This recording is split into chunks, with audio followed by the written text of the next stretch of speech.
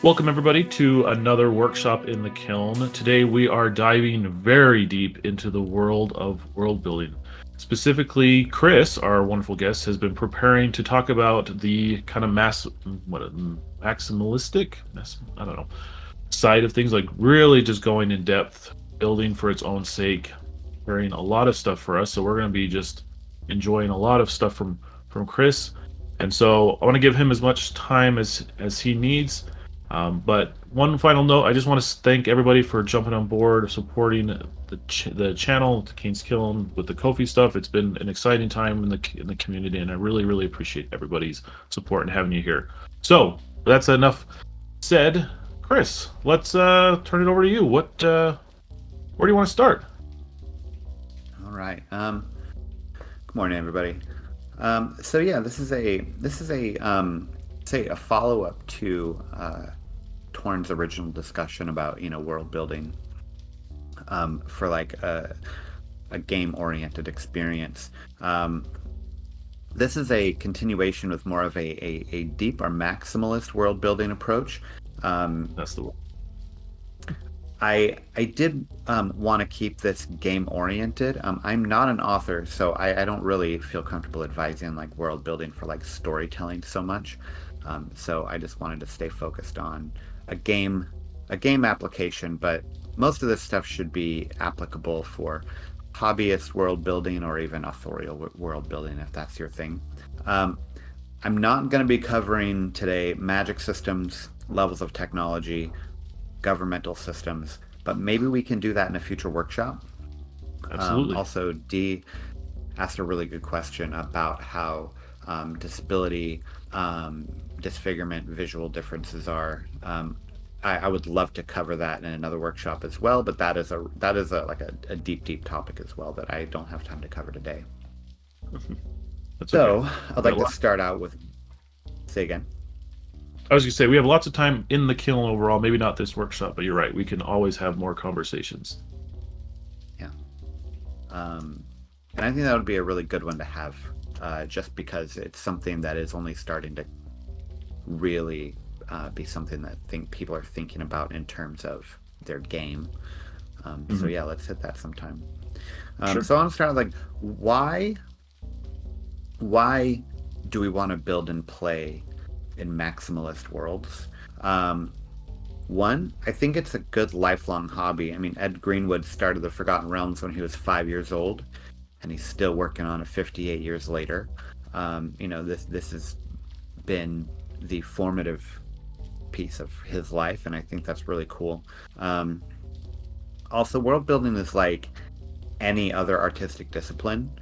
You get better by actually doing it. There's the whole like 10,000 hours um, maxim that I think David Allen said that. I don't remember who. Um, but each world that you build can almost be thought of as like a separate discipline. So, world one could be like painting, and world two is sculpture, right? Each world is different enough that you can almost treat them as if they're their own separate skill sets, um, which I think is really cool. So, Agreed. three, we want to provide a sophisticated backdrop for our games. Um, so, campaigns, obviously, right, like a long going session, but also a campaign of campaigns. Um, this is a idea that I've been working on for a few years, but if you think of like Critical Role, like that's kind of a decent example where, so far they've played three campaigns and there's some like overlap, and there's reoccurring characters, but that's not really where I'm going. I think of it more almost like the Star Wars trilogy of trilogies. So like each trilogy is a campaign, and then each following trilogy was informed by the previous one. So each trilogy or each campaign features a different set of primary characters, um, and they impact the others. The players can even be different, and then discovering the previous campaign story and like consequences to the world can still be fun if you find a way to deliver that information in a way that feels natural. And then also for one shots, so this might be the only time that a player experiences your world. But as the GM, you live and play in this world for dozens, possibly hundreds of sessions, right? So it's like an ongoing story for you to experience yourself. But even with with one shots, even if sessions are disconnected, if you have a deeper world, it still feels like they have this connective tissue, um, which I think is really fun. And so, as your world grows, it creates a consistent framework on which to build your stories and campaigns. So as you play, you build up a collection of experiences and references. And I say a capital E, capital R, experiences and references. These are things that you internalize as you play. And over the months and the years of working on the same world, all of these experiences and references start to build up. And the way in which you deliver your world to your players, it starts to make everything feel a lot more textural and grounded. So that is a benefit for the tone of your table. Also, the better you know your world, the more equipped you'll be to improvise. It's impossible to know everything about your world. It's just too big, right? And it's impossible to anticipate what details your players are going to become interested in. And so working off this like collection of experiences and references, it makes your improvisation feel truthy, if we want to steal a term from Stephen Colbert. Verisimilitude is another word, but in this case I don't think it really works, so I like the term truthy. And then so also, were you gonna say something? I just saying I agree. I like that word.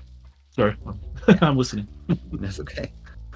And so then also, it empowers play in multiple eras that cross-reference each other historically.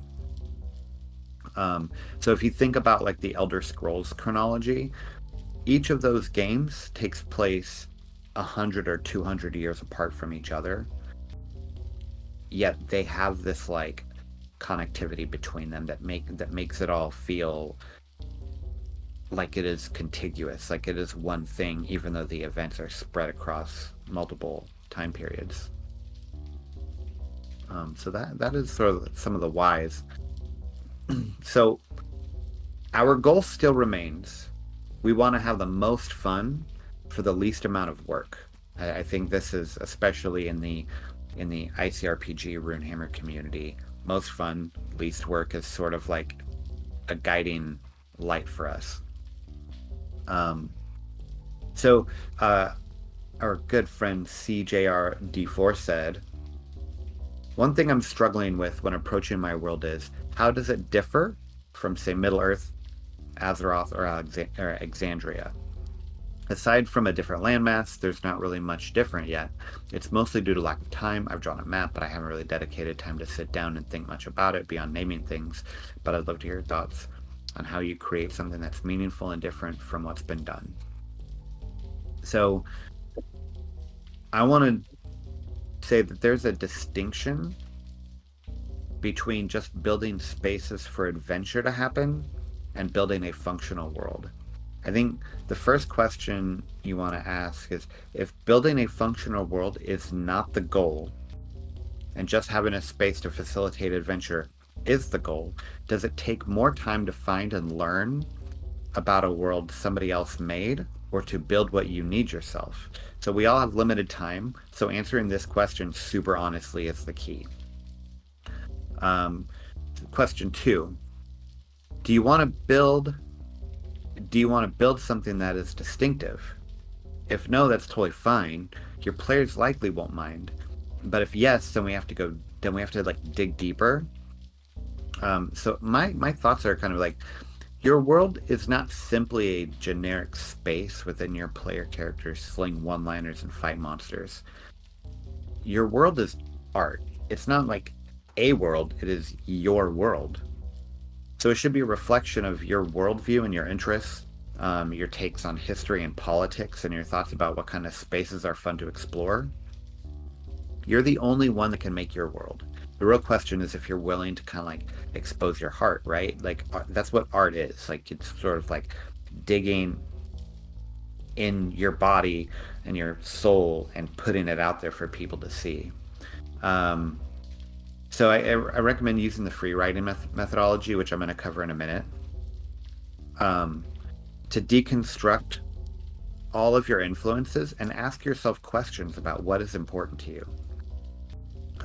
The magic will start to happen when you get down to the real specifics of what makes your world tick, which usually means understanding the people rather than the geography. So I hope that answers your question. So now I want to get into a little bit of methodology. So on this note, unless you are Tolkien, you're probably not Tolkien.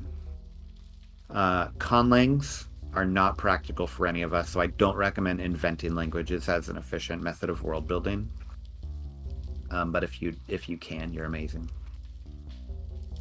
So this methodology, it's not really like bottom up or top down. I kind of think of it as middle out. So for high level world building, fast iteration is really critical. It's like burning through ideas as fast as possible. Writing words is cheap. Creating images is expensive. Think about the amount of time it takes. So I call this process recursive sketching. This process is about working in repeating cycles of a sketch-like writing process that gets more specific with each iteration. So I have a set of assertions here. Assertion 1, there is no defined endpoint to this process other than the point at which you decided it's good enough. Assertion 2, drawing maps first will drain you of time and energy because you are trying to process more than raw ideas. Maps are a very complex organism. You have geography, you have points of interest, you have biomes, weather patterns, all of these things. Where are the dungeons located? Where are the cities? You get really hung up on like layers and layers of information without actually developing a lot of strong ideas. Mind mapping first will also drain you of time and energy because you're trying to process more than raw ideas. Mind maps, while a great tool, they actually use a lot of mental cycles because you're constantly managing what should actually come next in the mind map. It's not loose enough, so you burn a lot of energy. So I found assertion 4, free writing is the most efficient tool you have for creating and working through ideas. So the best thing to do is grab something cheap, not your nice GM's journal. I recommend just a legal pad, something that you're willing to just destroy and throw away. But you want to start writing, and then do not stop writing. Do not edit anything. Just get your thoughts out. It's kind of like that let the torrent flow idea. And you want to get all the thoughts out onto the paper because you're not going to remember them later. I don't know how many times I've had a really good idea, either in the shower or while I'm doing chores, because you've got that pre-conscious mind going, and I'm like, oh, that was a good idea, and I'm gonna get back to that later, and then I get back to it 15 minutes later and it's gone. So definitely write everything down because you're not going to remember it. So I find that questions without answers are far more valuable than answers without questions. Questions are inherently generative. So if you're time constrained, focus on getting questions out as opposed to just writing details, because even if the details aren't front of mind, or if they are front of mind when you're writing, when you come back to that question later, you're going to be able to come up with lots of answers. So the question ends up being more valuable. Don't waste energy on writing in a sophisticated manner. Nobody needs to read this except for you. So use as much shorthand as you can so that you're just working quickly. And then write for as long as your brain can churn out ideas on your topic. Set it aside and edit later when your mind is fresh. You don't want to edit right after putting in like a marathon period of writing. You're not going to do a good job. It's going to take a lot of energy, and you're going to end up being kind of lazy about it. So edit when you're fresh, and then just repeat this process until you're satisfied.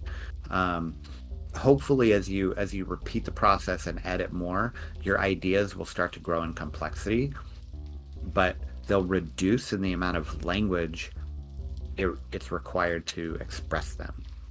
So as you free write more and get more used to it, you'll start to tap into that brevity. Brevity is key, but it's a muscle. You have to work it. Assertion 5. So after you get done with this like free writing process, then mind map, but do it on butcher paper, something cheap. Don't go to software. Only mind map things that require that type of visualization. This is about being like super fast and brief, not accurate. The aesthetics of it only matter as long as they help you understand it later. And by aesthetics, I mean, does this thing go in a circle or a square or a triangle? You know, that kind of like, if you work in somewhere where you draw a lot of things on a whiteboard, you probably understand what I'm saying there. And then obviously repeat this process until you're satisfied. And then after we get done with that like mind mapping, that like cheap mind mapping, then you can probably start thinking about writing for storage, which this is Notion, Obsidian, Google Docs, whatever you're comfortable with. You're still not writing for publishing, so this writing is for you, not for other people. So don't worry so much about making it like super refined. But this is the opportunity to clean up the writing, make it a little bit nicer. Get the details in, fix the grammar, don't go crazy. And then if necessary and you start to go to publishing, then this is the time where you have to like, if you're going to make handouts for players, like I consider publishing, anytime you're writing for other people to read, then you need to edit it, clean up that grammar, make sure it's written in a way that other people can understand it. Explanations should not be exhaustive, but should actually generate questions. You want your viewers to want to ask questions. So try to avoid the like, here is all the answer things. So that's the methodology. Like it is really a cycle of going from like very loose ideas to much more specific, and you work cyclically until you get more and more and more specific. It is very difficult to be specific from the beginning. So I wouldn't even try it. I go very high level, and I work in these like concentric circles and get more and more specific. And I think of it as sketching. It's just sketching with words. All right, now I have 9 what I call axioms. These are what I think of as like truths that are just kind of a guidepost for me. Axiom number 1: your world does not need to be complete before you use it. So you just get in there. Okay, whether you're telling stories, playing in games, whatever you're doing with it, don't feel like you need to have it finished before you get in there. That is the best way to like burn out and just end up not doing it. So also, the stories and the games will help you build the world. We all know this. But during your campaigns, if you find like retcon opportunities, retcon very strategically during the game. You don't want to sort of like break the immersion. You want to make things feel cleaner. But between campaigns, retcon liberally. Don't be afraid to even, you know, if your players are coming back for another campaign and you make huge changes, just let them know like things may be a little bit different. Maybe you can explain it away as, you know, a broadening understanding of the world, whatever. You can find reasons, but don't be afraid to make huge retcons. It's totally fine. Okay. Axiom number 2 might be the most important one for me. Build your world to generate conflict. Without conflict, there's no story. So, humanoid settlements in close proximity should always be competing for resources. There should always be tension and a reason for those settlements to like maybe not be ready to go to war at any time, but there should always be some kind of tension. Quote unquote, monsters, they're not just dangerous threats. They should also compete for resources and also be cultural competitors. So while you're working on your world, don't just think about what the elves and the dwarves and the humans and the halflings do. You should also be thinking about, what are the goblins doing? You know, what are the orcs doing?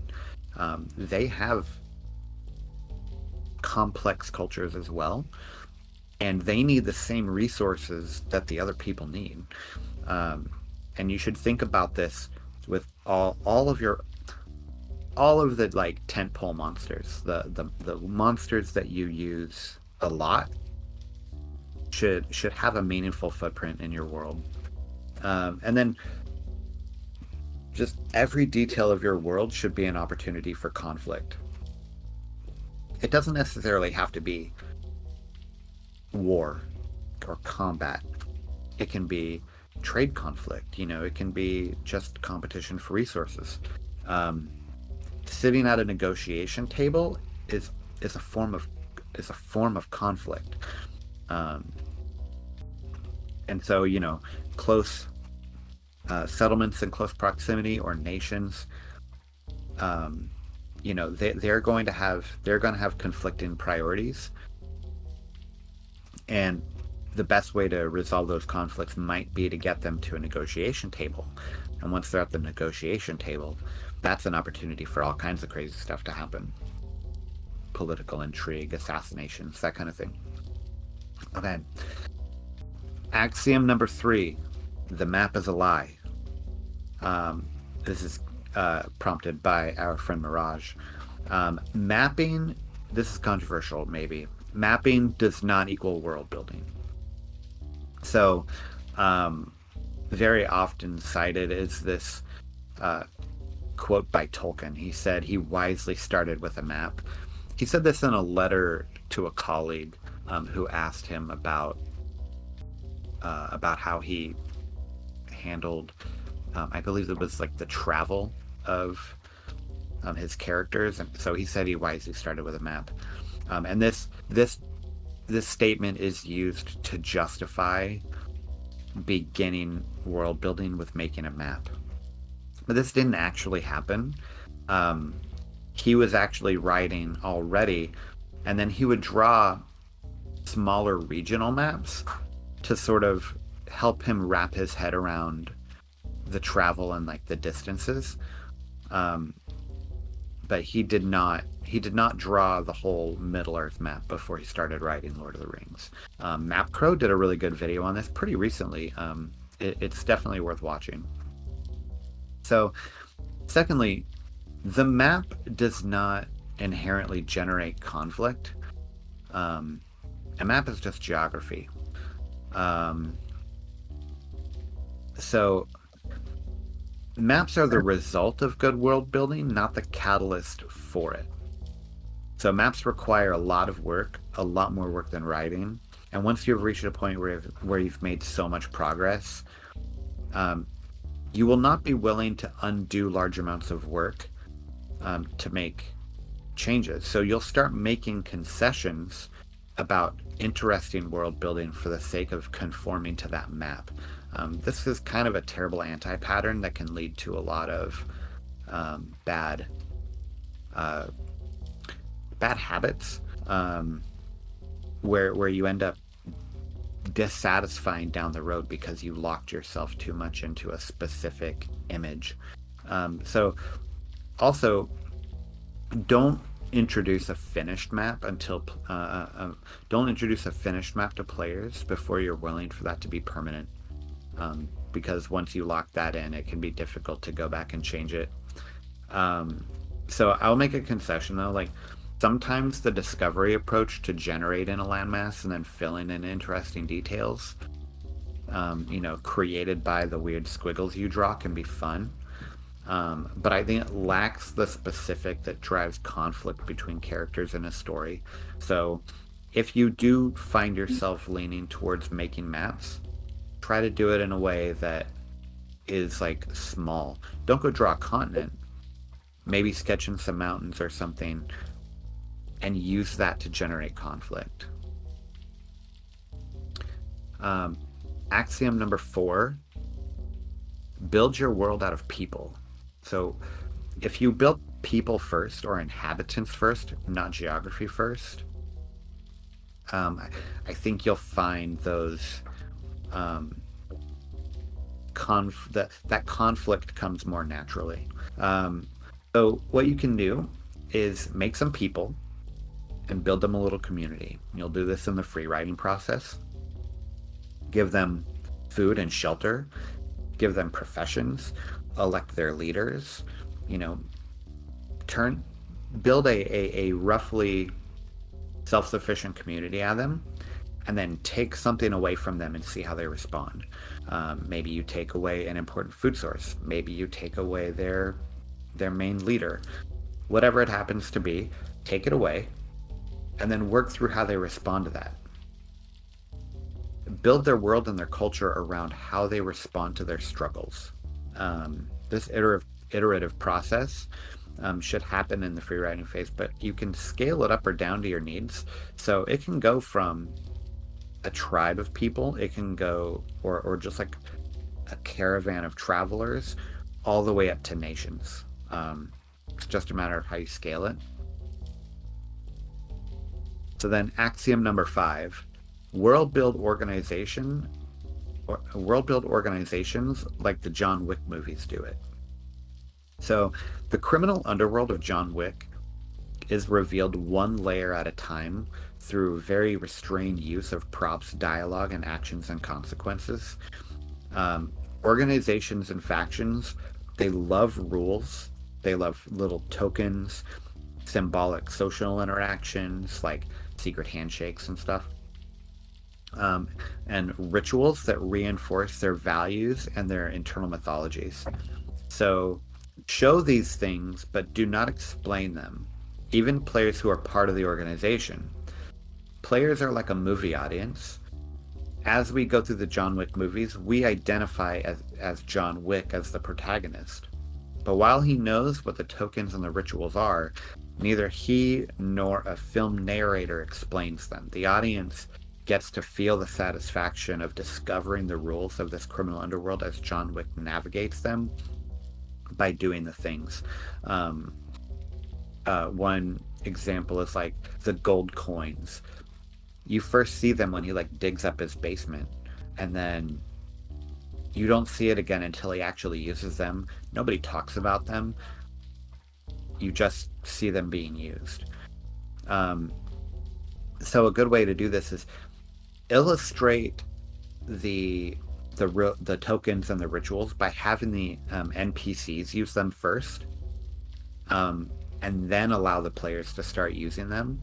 And you just want to gently guide them. This feeling of like immersion really will reinforce the sort of like solidity of your world. So you want to make it accessible, avoid the complexity, but make it layered so there's like a feeling of constant revelation that makes this organization's history feel deep. So as an example, in my own world, I have an organization called the Black Helix. They're kind of a criminal organization in a city called Charlemagne Bay. Um, they use user-specific enchanted membership cards that grant temporary or permanent access according to the user's rank. But when the user either loses the card or it is taken from them, all of the memories associated with the Black Helix are scrambled or erased. So even the founder of the organization has to have like his membership card on him at all times, or he will forget the organization. So that is a good way for the Black Helix. They can hire contractors when necessary, and it protects them from people who leave the organization because it makes it very difficult for the authorities to investigate. So I had players in a game a couple years ago that were working with the Black Helix, and they were constantly like, they would get hired for a job and they would remember all the things, and then they would lose their card and then they would forget, but they had these like foggy intuitions. And they kept meeting the same handler over and over, and they never remembered who he was. And the players obviously remembered who he was, but the characters didn't. And so it was really fun to like constantly give them information and then take it away from them. It was very cool. So axiom number 6, develop your themes. So one of the best way to differentiate areas or groups of nearly any size in a campaign world is to choose a theme for each area or group and then drill down on like every concept within that theme. This concept works at nearly every level of scale, from planets all the way down to tribes. So consider like Star Wars planets or the Elder Scrolls games. It's like in Star Wars, every planet has one environment, and there may be only one town on this planet, but they kind of refer to it as their planet. So these planets must be really small, but what Star Wars does really effectively is to just like drill into a theme in an area and just like get everything out of it. So do the same. Or the Elder Scrolls games, Skyrim is like the frozen north, and they just wring everything they can out of that one theme. So my own campaign world is a collection of continents. It's based on Earth. I think I've talked about this before. And they each function as like a distinct campaign setting. So I think of my world as sort of like a setting of settings, if you will. Each continent relies on a very broad theme, and then I try to explore them as thoroughly as possible, just by going deep, as deep as I can into every like sub idea within the theme. So one of my contents focuses on difficult to explore terrain that hides a lot of mysteries, for which the few inhabitants, it's a fairly sparsely populated area, but the inhabitants have like lots of like myths and legends and superstition, and there's rumors of treasure, but there's also a lot of myths about how if you cross this area, that the area on the other side, there's flesh-eating diseases, and the cities are poisoned and will kill you if you live there. Like everything feels like overly mysterious. And then another continent focuses on nations that coexist among plentiful resources, but they have strong differences in how they interpret religions and how they tolerate the use of magic. And so that is much more of the like political tension kind of area. So by leaning heavily into specific themes, it becomes much easier to decide where certain types of campaigns will be more intuitive to run. It's better to create distinctive themed areas and run campaigns appropriate to those areas than it is to try to like build like one thing that has everything in it. That kitchen sink can be really hard to manage.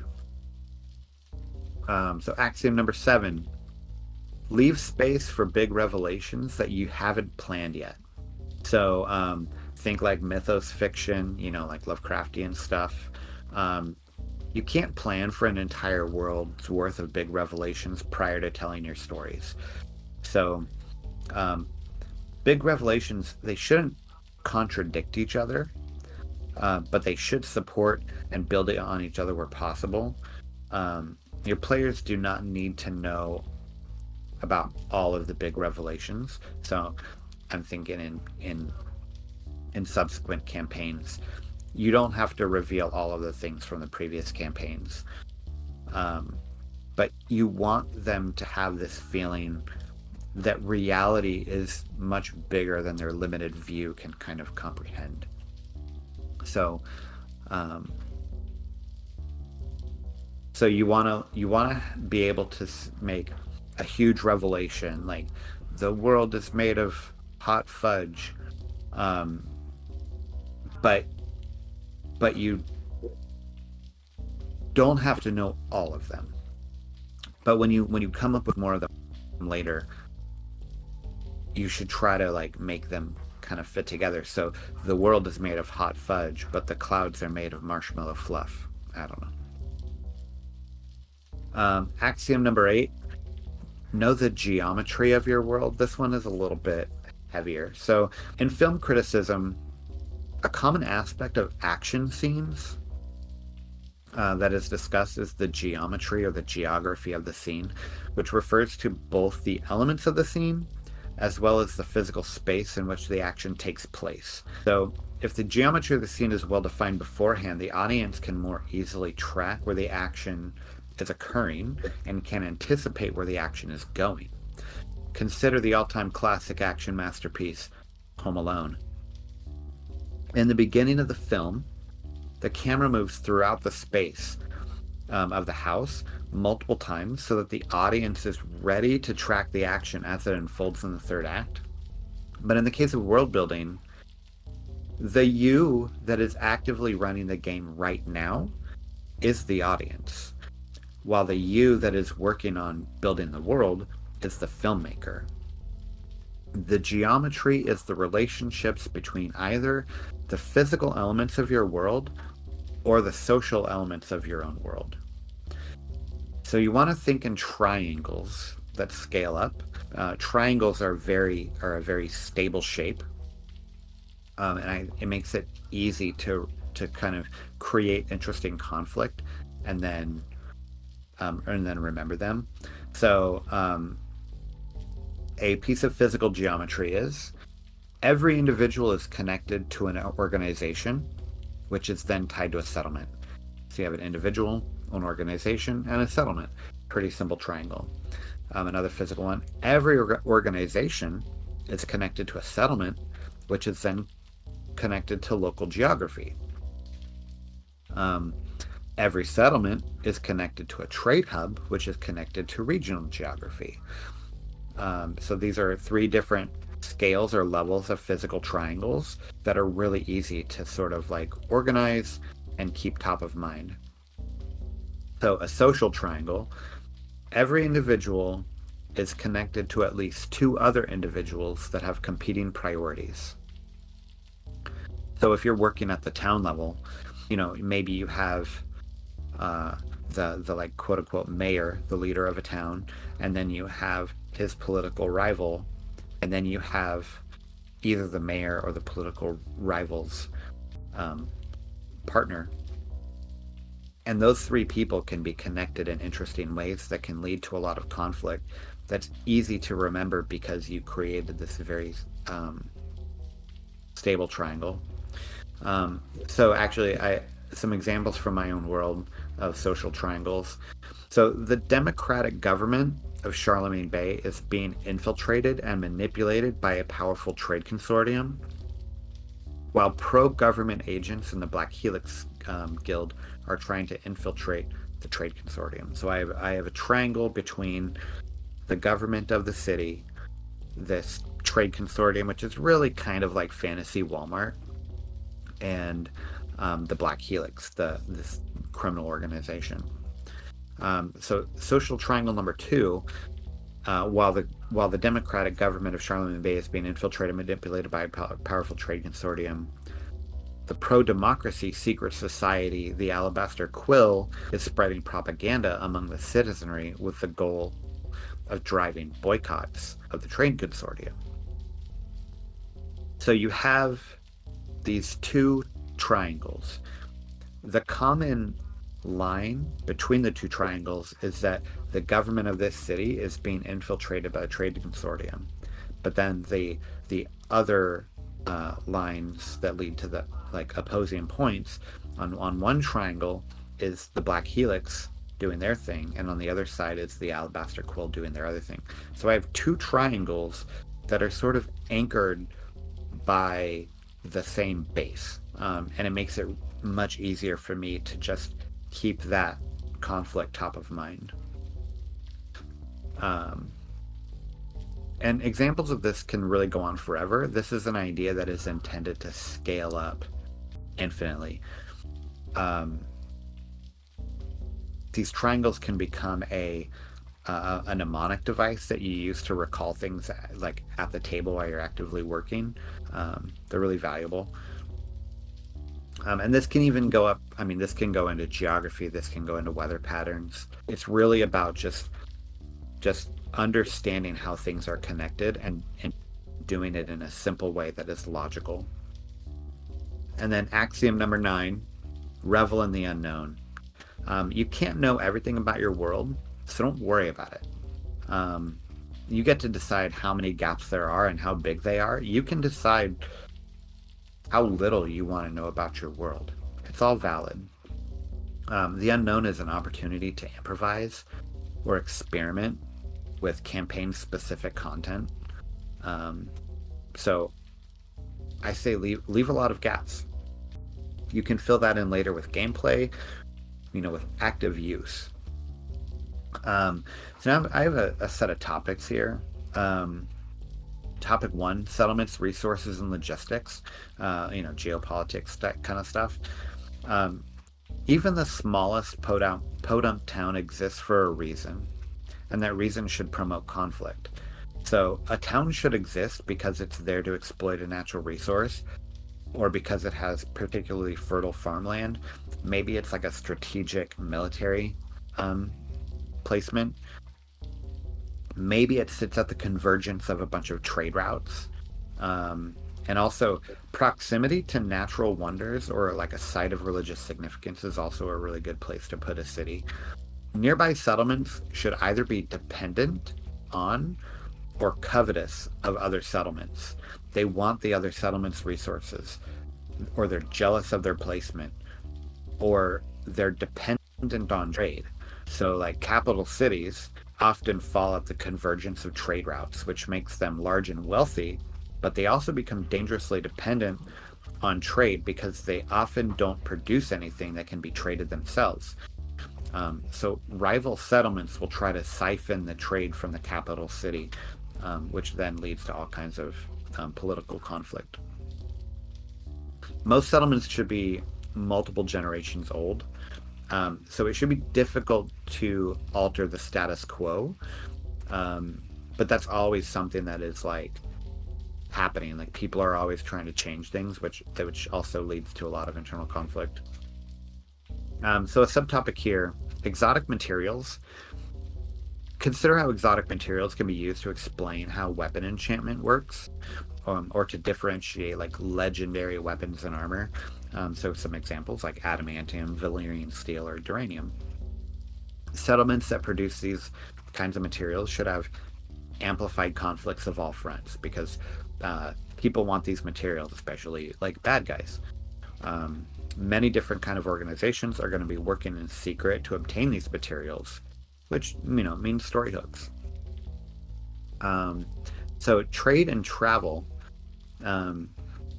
Trade is really important. Understanding trade relationships can help contextualize the tensions and partnerships between settlements and nations. Trade between settlements and nations is always motivated. There's always like a reason that they want to do this. It just doesn't happen. Trade happens because different regions have deficits that they can't fulfill from the interior, or they have surpluses that they can capitalize on. Despite the outward appearance of typical import-export behavior, there's usually some level of espionage and statecraft happening in the background.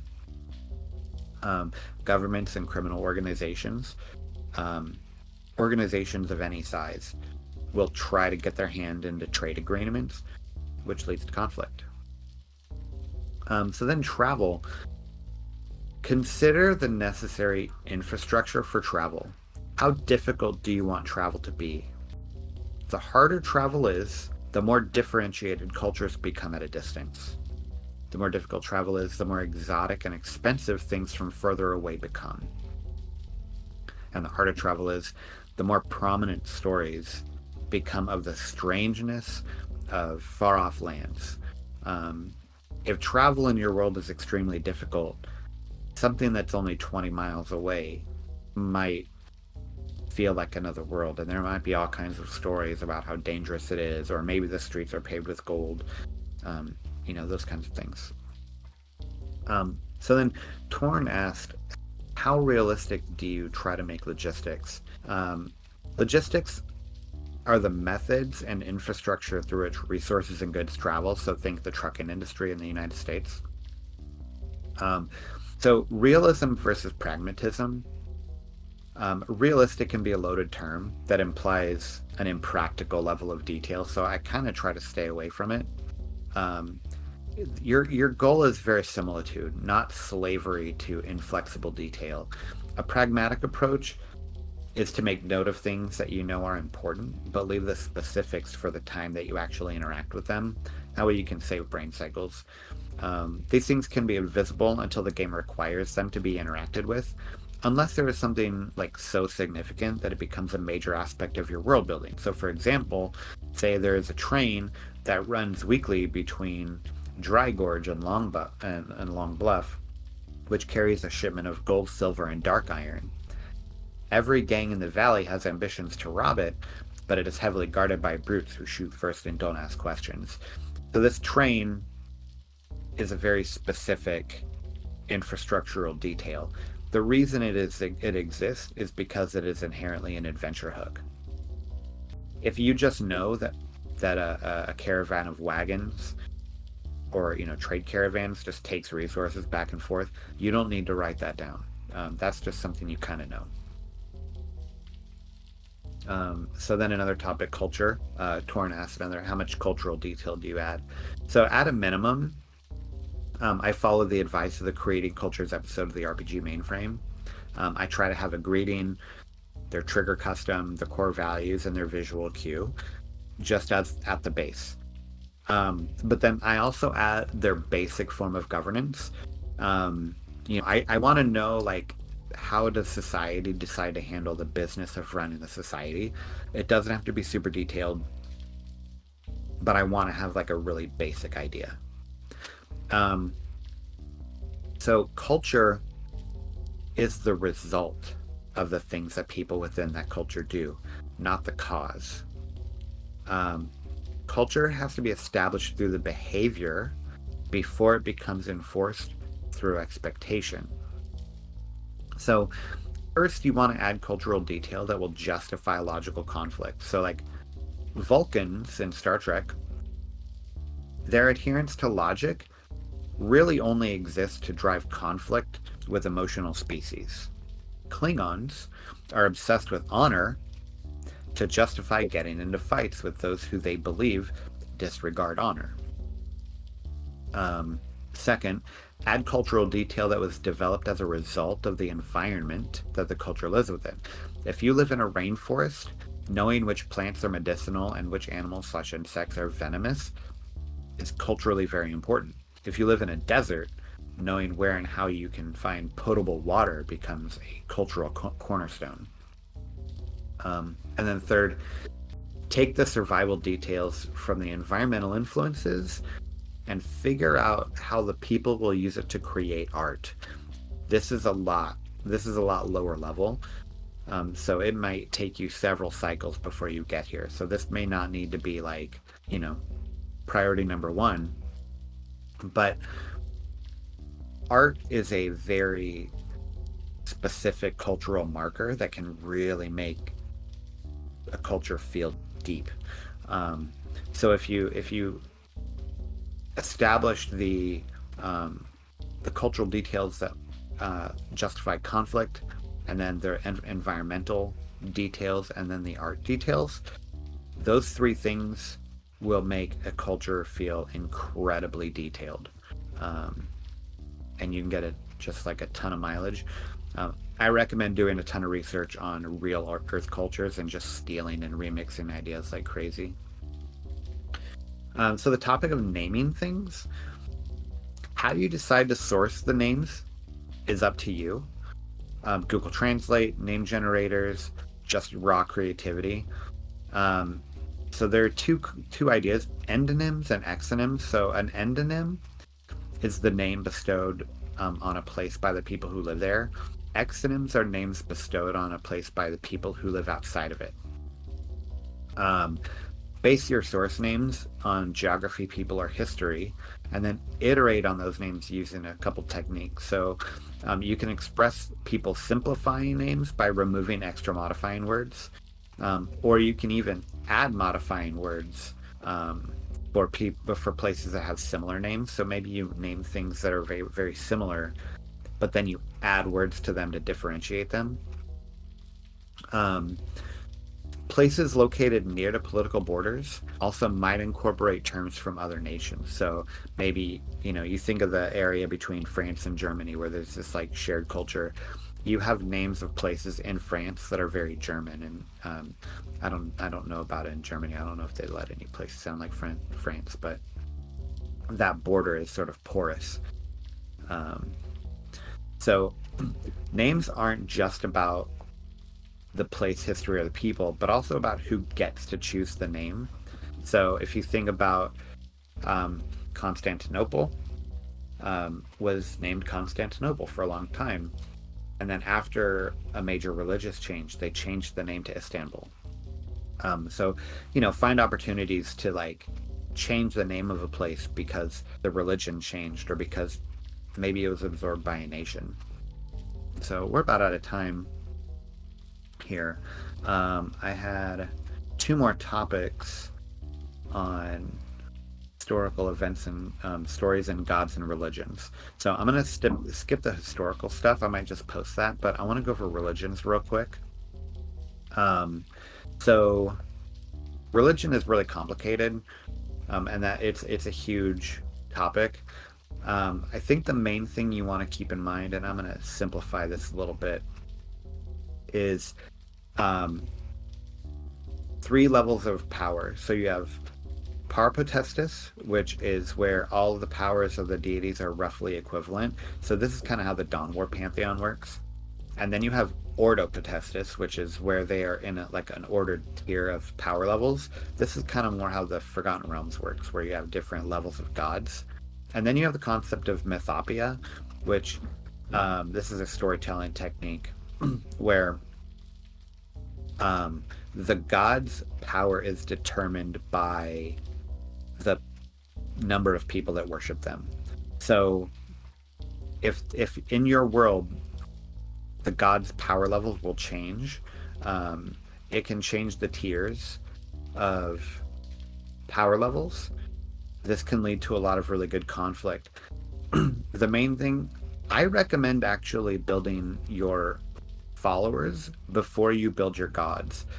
It's a lot easier to define people and determine what their motivations are, and then shape your gods from that, rather than building a pantheon of gods first and making the people conform to that. I have a lot more on that, and I'll probably post it. I also have a what I call the Agile Waterfall World Building Cycle. It's a document that I will also share with the group. But we are 5 minutes to the hour, so I think I will stop talking. Thanks. No, thank you. That was incredible, Chris. You've whew, came prepared and loved it. That is really helpful. So I don't know. I I just love a lot of the stuff that you brought up. They are so applicable, and I think they are really actionable axioms. And the other word is what is it? Assertions. So Assertions. I really appreciate that you made these very actionable. I think can really benefit all of us in some way at some level with our games and how we're using them. So way to go. Thanks. I know it's probably, I realized I was talking really fast and we didn't even get through all of it. I kind of went a little nuts. I will try to condense these notes down to something that is more manageable and less stream of consciousness, and then I'll put those out somewhere where the group can access them. Greatly appreciate that. That'd be great. Well, everybody, I just want to say again, thank you, Chris, for your presentation talking about this, and thank you everyone for tuning in. We'll have this up so that you can re-listen and continue learning about this. This is a great subject and talk that we can just continue discussing on the Kiln and everywhere else. But for now, I think we're gonna head back to the Kiln as always. Keep working on our projects. Please continue sharing them. If you have more discussions, please reach out, chat, talk, share, the whole shebang, and we'll look forward to the next workshop coming up in a couple weeks. So thanks again, everybody. Thank you.